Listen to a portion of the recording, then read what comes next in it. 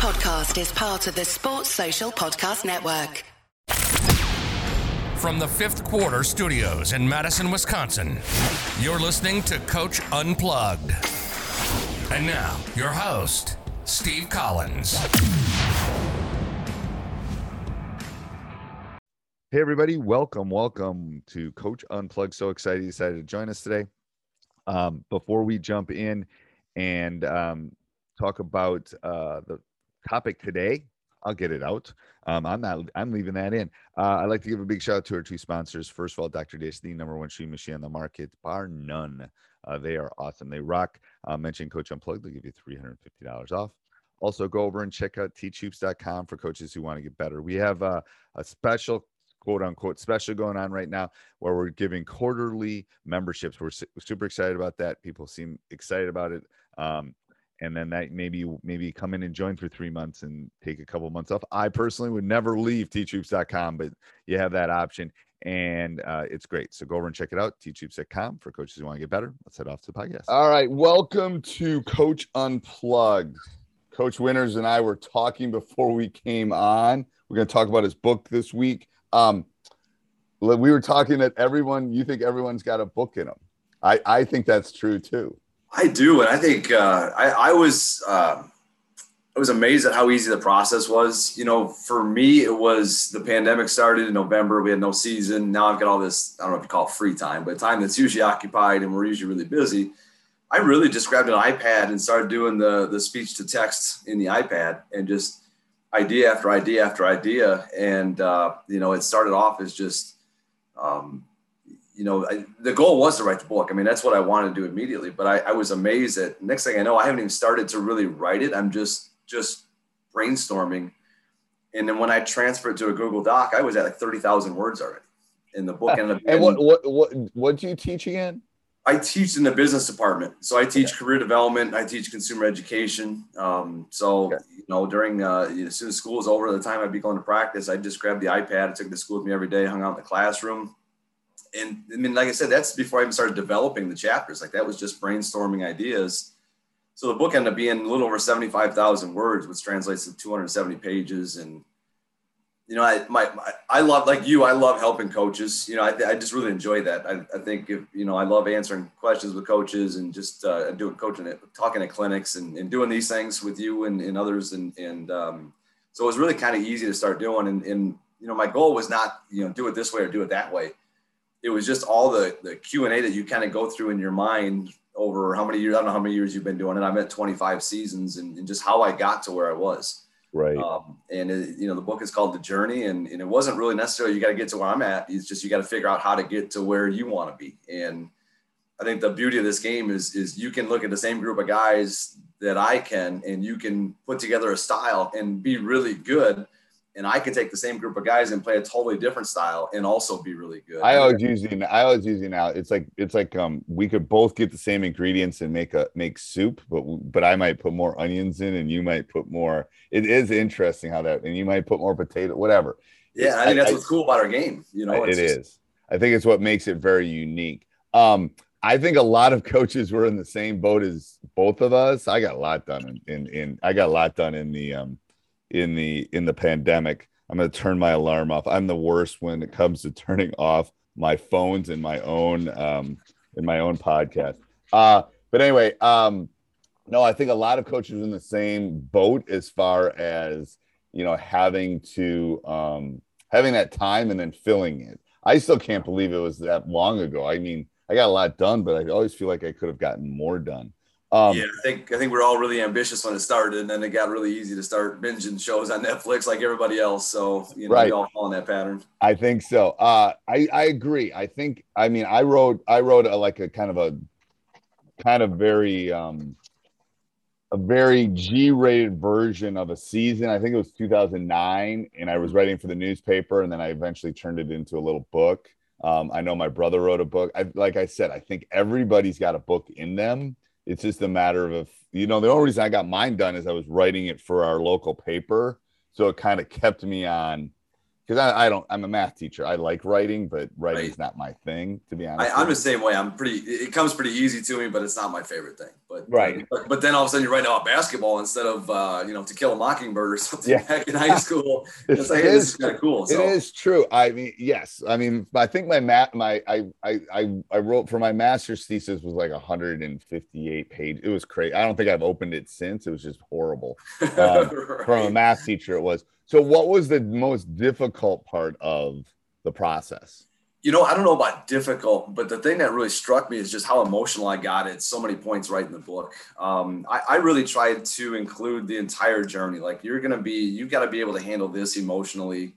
You've got to be able to carry the weight of a community on your shoulders, but not let them know that you're carrying it, because you got to be that guy that looks calm, cool, collected, confident, throw all those C words in there and have nobody know that you may not believe that your game plan is going to work either. We all go through that as coaches. It's like the duck across the water. They look very calm, but if you look below the water, you see their feet just like, exactly. That's exactly right. And so, just preparing really, some of that's for young coaches, just the emotions involved with it. And then I just reflecting on, I think I've lost 6 players over the years, to a couple of the tragic car accidents, one to a shooting, one to a drug overdose, and just kind of going through like, look, if you're gonna do this and you're gonna commit to it for a long time, you're gonna build these relationships up with, and you're gonna lose some people, and it's really hard to describe or understand.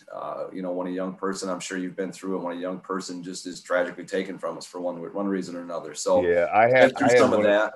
I had one of the worst ones, and I was young when this happened. I was coaching girls volleyball. And Sarah Wiegert, I'll never forget her name. And she was on my sophomore volleyball team, and I had her in class. Oh, so this is what makes it a little bit more unique in the sense that I saw her on Friday. She said, "I don't feel very good, Mr. Collins. I'm going home. I just don't feel very good." And I said, "Okay." And she was asking for her math homework, and I gave it to her. And she's a freshman in high school, and she was dead by Monday. Or Sunday. She had acute leukemia.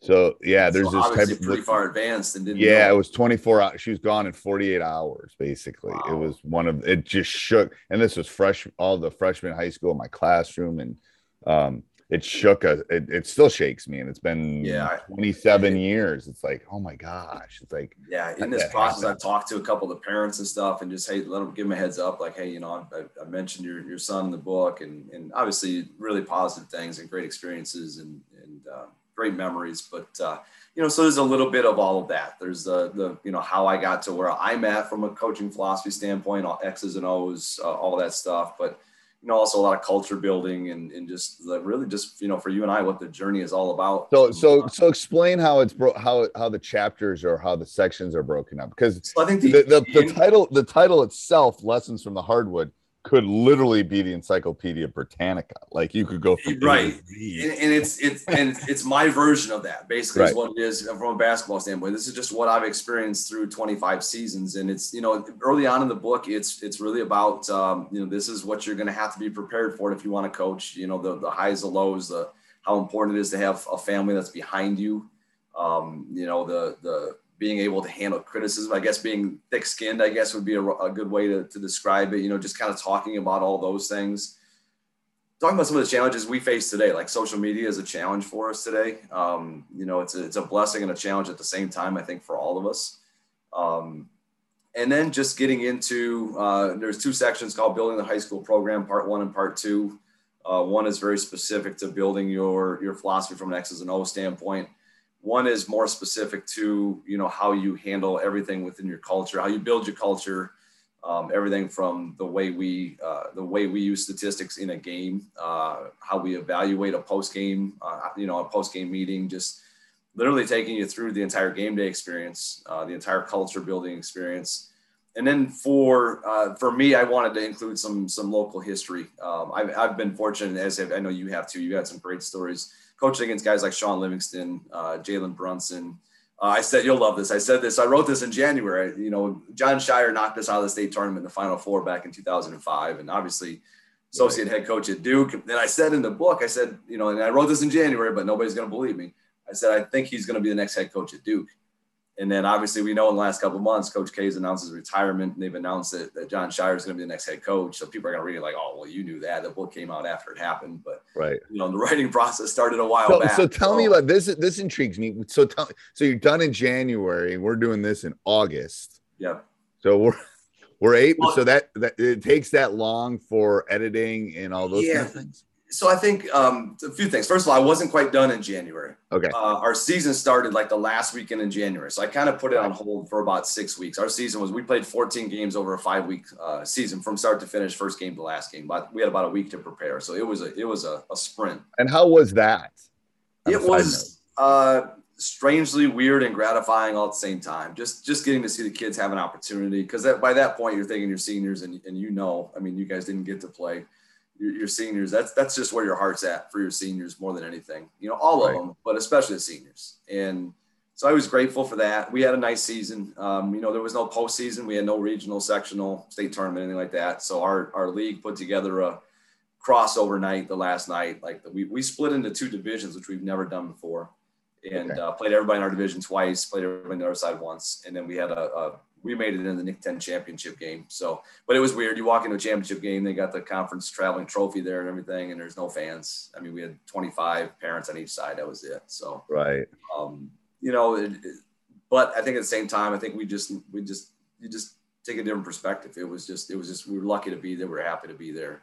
And the kids competed hard, and that's what it's all about. So, so that was tough, but it was something, like I said, you guys didn't get anything. So it's, grateful for that for sure. Right. Some people got a season like it just was a normal season too. It's weird. Right. The US was in a weird spot. So what would give me 3 takeaways from this book that you would, three big takeaways from the book?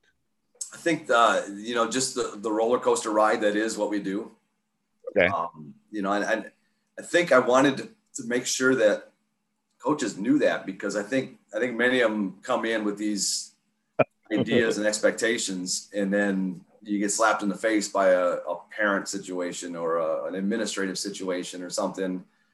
And much like referees, we lose some coaches who never really find out if it is what's right for them. I know. I think back to when I was like, oh my gosh, when it's 32 seasons for me, but man, when I think back to some of those early ones, it's like I'm glad I fought through it, but it was hard.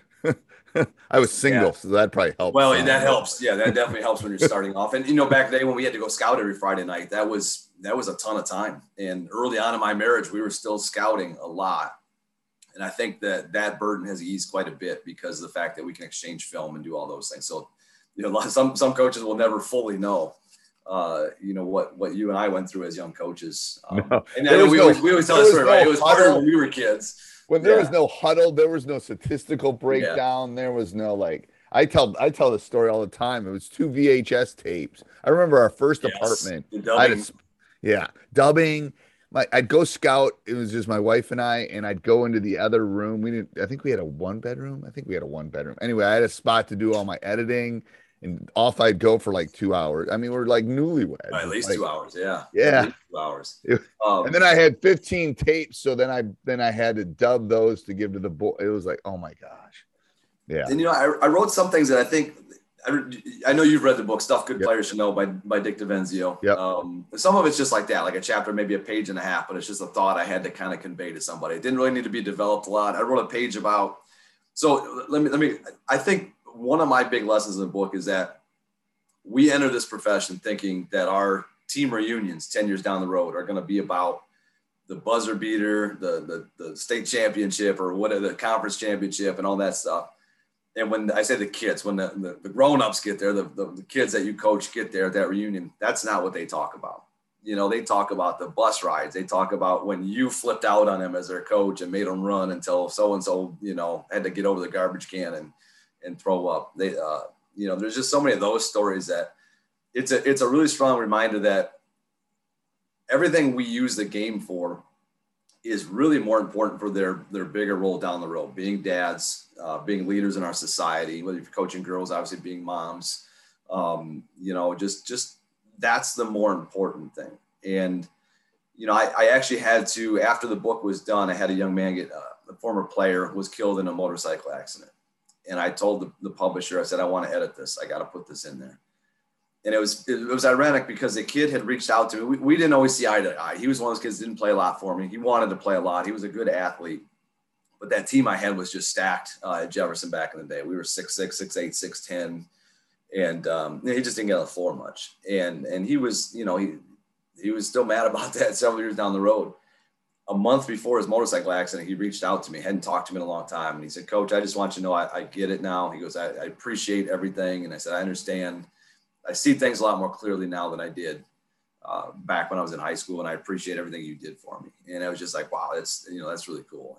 And you know how that goes. Those conversations, they make you smile because they do. They do. The hard part is that, and I can tell you, I've got guys that played professionally come back and still talk about the. You're right. It's those little micro things, and sometimes you don't know about them. There is a lot of that, and that's a little scary sometimes too. But you can't be everywhere you can't be everywhere all the time, and it's like what happened? What did you get? What? Yeah, like, so there's 15. I figure the statute of limitations is over at that point. Like they won't get fired. I mean, it's nothing that bad, but it's like but there's definitely some things like, wait a minute, what you did what like what you got? I don't know. Maybe I don't want to hear anymore. But Ben Peeler this is the kid I was talking about, and gosh, you watch the reaction on social media, and he was just a great dad and a brother and a friend to people, and you see that reaction. It's like, you know what? Ben was an average basketball player, but he had a big impact on people's lives. And that's a big thing for me, just reminding these young coaches that my mindset wasn't there when I was a young kid. I don't know how yours was, but I was pretty hardcore on kids. I was 20, when I was a head coach, I was 26. And I think I don't know that one of the things I talk about, I don't know, I wish I would go back. If I could go back, I would value relationships more in the beginning. But I think I tried to be harder on kids because we were. You got to remember though, the generation we grew up, it was it was the Bobby Knight world. It was a different world. And I think I still have a little bit of that in me, but I've just evolved and understand that these relationships we're given a gift here where we're able to get into these kids' lives. And I went to a wedding last weekend of our player, just seeing the growth in him and it's just cool to be a part of those things and be included in those things. So, again, that's a big part of the experience, but then we go into culture building, how to use your assistant coaches. I wrote a little bit about the kid with the bad attitude. I'm a big proponent of if somebody tells me that, like let's say our feeder system, we got an 8th grade kid who's pretty good, but coach, you don't want him. He's got a bad attitude. I'm like, let's go watch this kid play. Like I want to see, because you're telling me a 13-year-old has a bad attitude. Well, has anybody ever taught him? Like here's what I know. He probably cares a lot.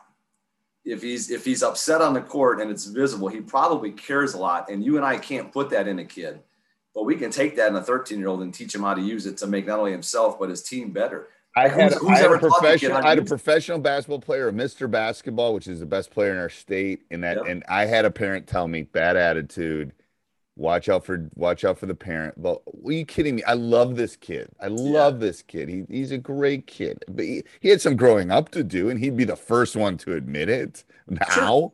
But I do too, and I'm 47. So we've all got growth, and I think that's one of the things it's another thing I talk about, like just the social media's impact on the recruiting process, the scouting process, and how now we think we put these kids on a pedestal because of their abilities, and their abilities are super impressive, but we forget that sometimes, they're 13, 14, 15 years old in this early scouting process. And now you see people on social media criticizing these kids, and it's like, they're kids, like let them grow up a little bit. They definitely got the spotlight shining on them in a different way. The recruiting process, scouting thing has always been what it's been. College coaches, there's guys who run scouting services and they send it to college coaches, but now they put it on Twitter too.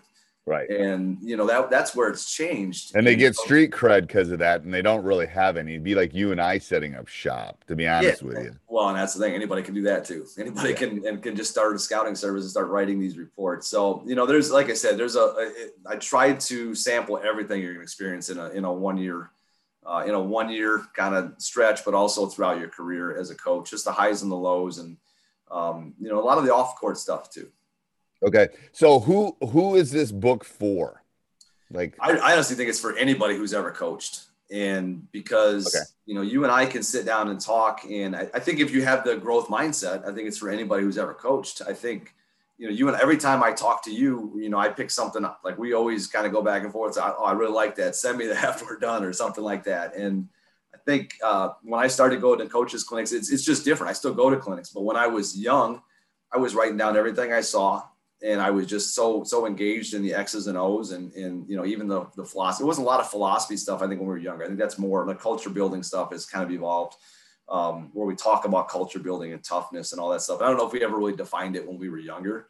It's a lot more defined now. But I go to clinics now, and it's more about hanging out with my coaches, getting them what they need to learn and grow, but also, finding one or two things that I can implement right now. So I think the PGC thing, they're golden nuggets, man.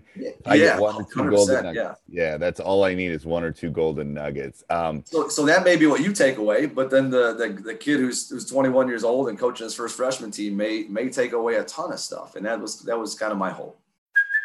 Hey, it's Kaylee Cuoco for Priceline. Ready to go to your happy place for a happy price? Well, why didn't you say so? Just download the Priceline app right now and save up to 60% on hotels. So whether it's Cousin Kevin's Kazoo Concert in Kansas City, go Kevin, or Becky's Bachelorette Bash in Bermuda, you never have to miss a trip ever again. So download the Priceline app today. Your savings are waiting. Go to your happy place for a happy price. Go to your happy price, Priceline. I think what's great, I think this is why I wanted to get you on real fast when the book came out, is because I talk to coaches all over the world on a regular basis because I teach hoops, and it's crazy that first of all there's a lot of similarities, but there's also a lot of differences, if that makes sense. A lot of subtle differences. Like this one guy, I was talking to a coach from Tennessee the other day, and he's a relatively new coach. He's having some of the similar questions that I've answered before, but there's enough subtle differences because he's different, his team's different, his community's different. I think that's what makes, quote unquote, the journey different for everybody. Yeah. So I think that's why I didn't want to say, do it this way, do it this way, do it this way. It was really like the building your offensive philosophy was just a bunch of questions. Like, if you want to play fast, are you the type of coach that goes crazy on every turnover? Because if you're going to teach kids to play fast, you're going to have more turnovers. Are you willing to live with that stuff? So it's not. There's really a fine line with that because I've had some teams that could play fast, and I am still a turnover. I hate turnover. I am too. So it's like I think I've evolved. Like I used to really struggle with that, but then you just start to realize like there's drawbacks of everything you're going to do, or you just have to learn to be okay with certain things. We're going to play this way. Like we press a lot, but we give up some layups. Yeah, and I tell them there's different types. I use the analogy of cheating because I'm a stats teacher. So like the first 2 weeks of school, I will say to them, "You're all cheaters," and they go, "What do you mean?" I go, because I teach seniors. I go, "So you've gone through the entire 4 years of high school and never turned something in that wasn't 100% yours?" And they go, "What do you mean?" I mean, 100% yours. Like. You didn't copy a homework problem. You didn't ask for one answer. Yeah. Something. Yep. You haven't done that in 4 years. By the time I get to that, maybe it's one or two kids. I go, so we're going to talk about the spectrum of cheating. Do I really think it's cheating if you ask a friend for a homework question? No, for me, it's not. But it's not your work, so it is cheating. Now, if you come into my office and break into my filing cabinet and take the final exam and then give it to that's much worse than copying someone's homework. There's a spectrum. I think for you and I, there's a spectrum of type of turnovers too. Yeah. And that's what I try to teach them is there's a difference between this turnover when the game's tied and it's, there's 33 seconds left and, and you made a silly pass, then, just you throw one long on a fast break and it bounces off the following wall or somebody, whatever, we can get back and play defense. There's different types. Early in the game, aggressive mindset stuff. Yeah. Yeah. So I said being unselfish, maybe being too unselfish sometimes. And the stat sheet doesn't show that. The stat sheet shows a turnover. So I said there's a difference types There's of a turnover. Story with each one. There really is. And I think that's hard with trying to get kids to understand that your basketball IQ, we use that term a lot. I don't know how much you use that term, but just understanding like you're the good shot, bad shot. First quarter versus fourth quarter, very different. And obviously the score dictates a lot of that, and the opponent and all those things. So just the thing is, if you got hoopers and they have a basketball IQ, you can win. I'm telling you. 100%. You and I don't even even have to be great athletes. It can be skilled players who maybe aren't great athletes, but have a high IQ, can really close the gap on somebody that's a more talented athlete. So again, we're getting back into things that really make our game so great, I think. I know it does, especially at the high school level. Yes. Well, the high school level is the purest this game is, in my opinion. It's one of the reasons I don't want the shot clock, but that's a different podcast. What do you think is the one thing that you would look for from this book? Like if you're you're reading it or something like that. First of all, is it an Audible? I'm working on that. Not yet. It hasn't been released on that. That's kind of strange, recording your own book, by the way. And I've got two former players who are now college head coaches. Okay. And they both wrote the foreword for me. They each wrote a short foreword for me. Okay. And try reading that when somebody writes something about you, and then reading it, recording it. So that's kind of where I'm at. I'm a few chapters into it, and that was kind of the next step in the process. I'm gonna push you on that, because I'm going to tell you, most of my books that I read, and I'm in a library full of books. I see, yeah. Is Audible, and I'm not pushing Audible, but I'm pushing the audio book. The reason is I can go out and mow my lawn and I can listen to your book. Yeah, no, I agree. And that definitely was a thought process, and just kind of learning to get through the rest of it. And it's an interesting process as far as trying to get it like edited, and that's probably even harder in some respects. The hard part, you being somebody who records podcasts and things, and trying to record the Audible version of it, is the dog barks once in a while, or the doorbell rings once in a while, and you're 10 minutes into a file, and it's like, all right, delete. Let's start over again. Let's start over. See, the podcast, I don't have to start over. An Audible book. Well, you can edit it a little more. It's harder to edit the, when you're reading chapter by chapter. And some chapters are short and sweet. Some are a little longer. And how do you break it up by chapters? Is that what you have to do? Yeah, each file has to be a certain size, so they can't take a file that's bigger than a certain size. So you have to. They gave me some pretty good parameters. The other hard part is you've got to stay from a decibel level. You got to stay in a certain range almost the whole time. And it's like,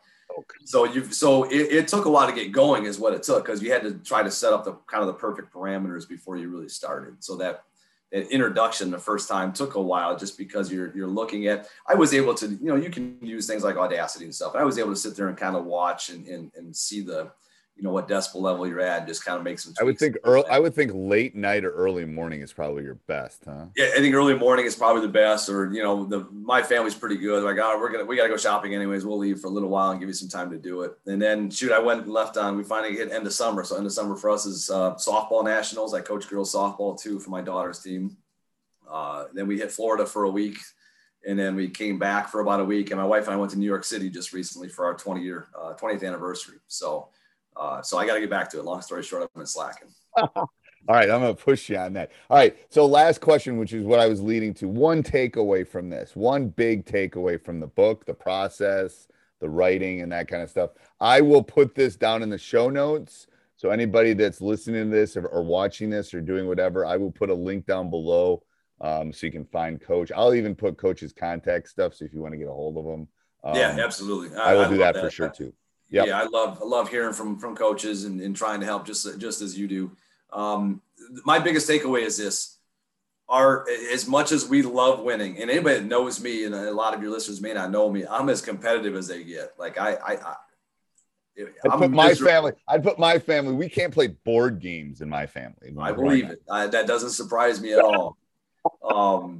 As much as I love winning, I'm at that point. I'm 47 years old. I've been doing this for 25 years. I started when I was really young, obviously.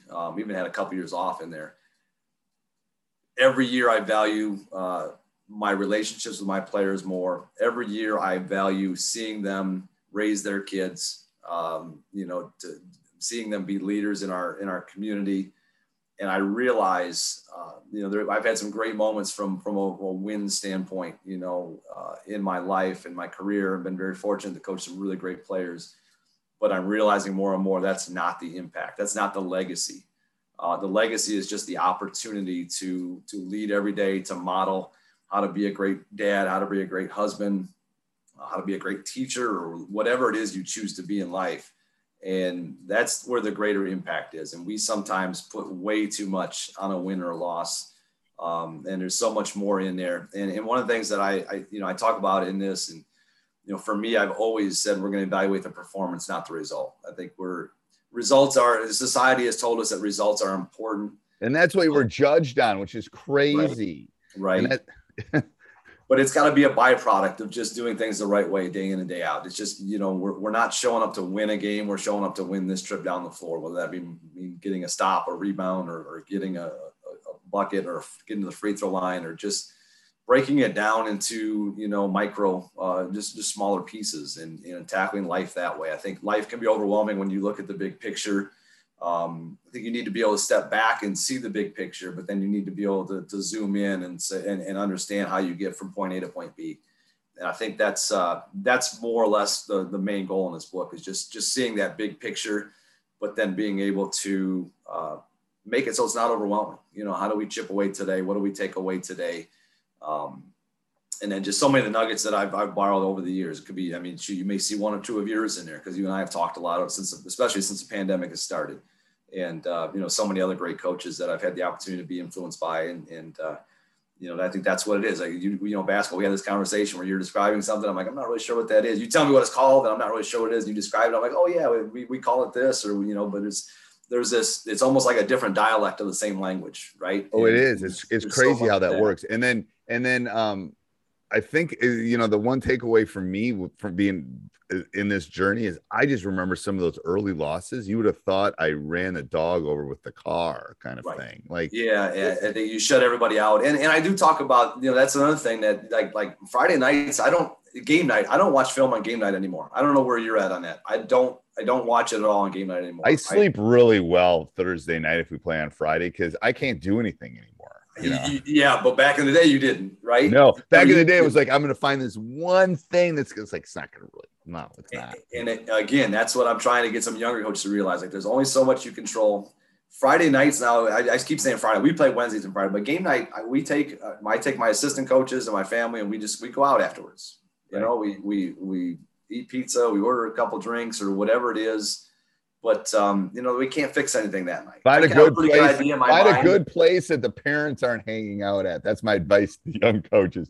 Do not hang out where the parents are normally. Not on game night especially. Yeah. And I'm still friends with some great parents over the years. But, there's just too much emotion tied to that 24 hours after a game. And your emotion may not be their emotion. And that's when it's really frustrating, is when you're on a high after a win, but then there's a kid or a parent who's on the low because maybe selfish. I don't know if selfish reasons are right.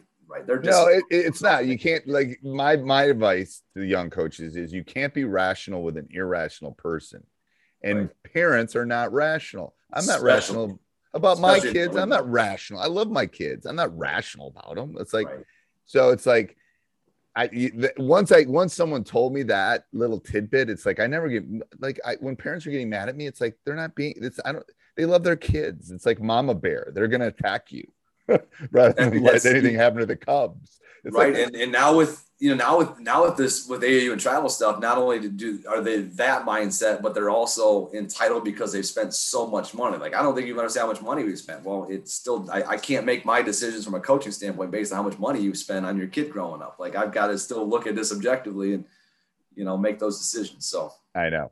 All right, Coach, thank you so much for being on. And I will put on down below the journey, lessons from the hardwood. I will put the link down below and all of Coach's contact information. Thanks, Coach. Yeah, thanks, guys. And don't forget to check out the website, www.coachwinners.com. You can order it directly from there. Amazon, Barnes & Noble. I know you're going to hit all that in the show notes. So, Steve, I appreciate it. Thanks so much. And fingers crossed that things. That was good. You got that in. You got that in right away at the end. I'm going to give you an A on that. Most people don't get that. I'm learning. You're learning. Hey, everybody. Hope you enjoyed it. Make sure you subscribe, like, jump up and down, review, do whatever you got to do. Also, go over and check out teachhoops.com for coaches who want to get better. Have a great Sports Social Podcast Network.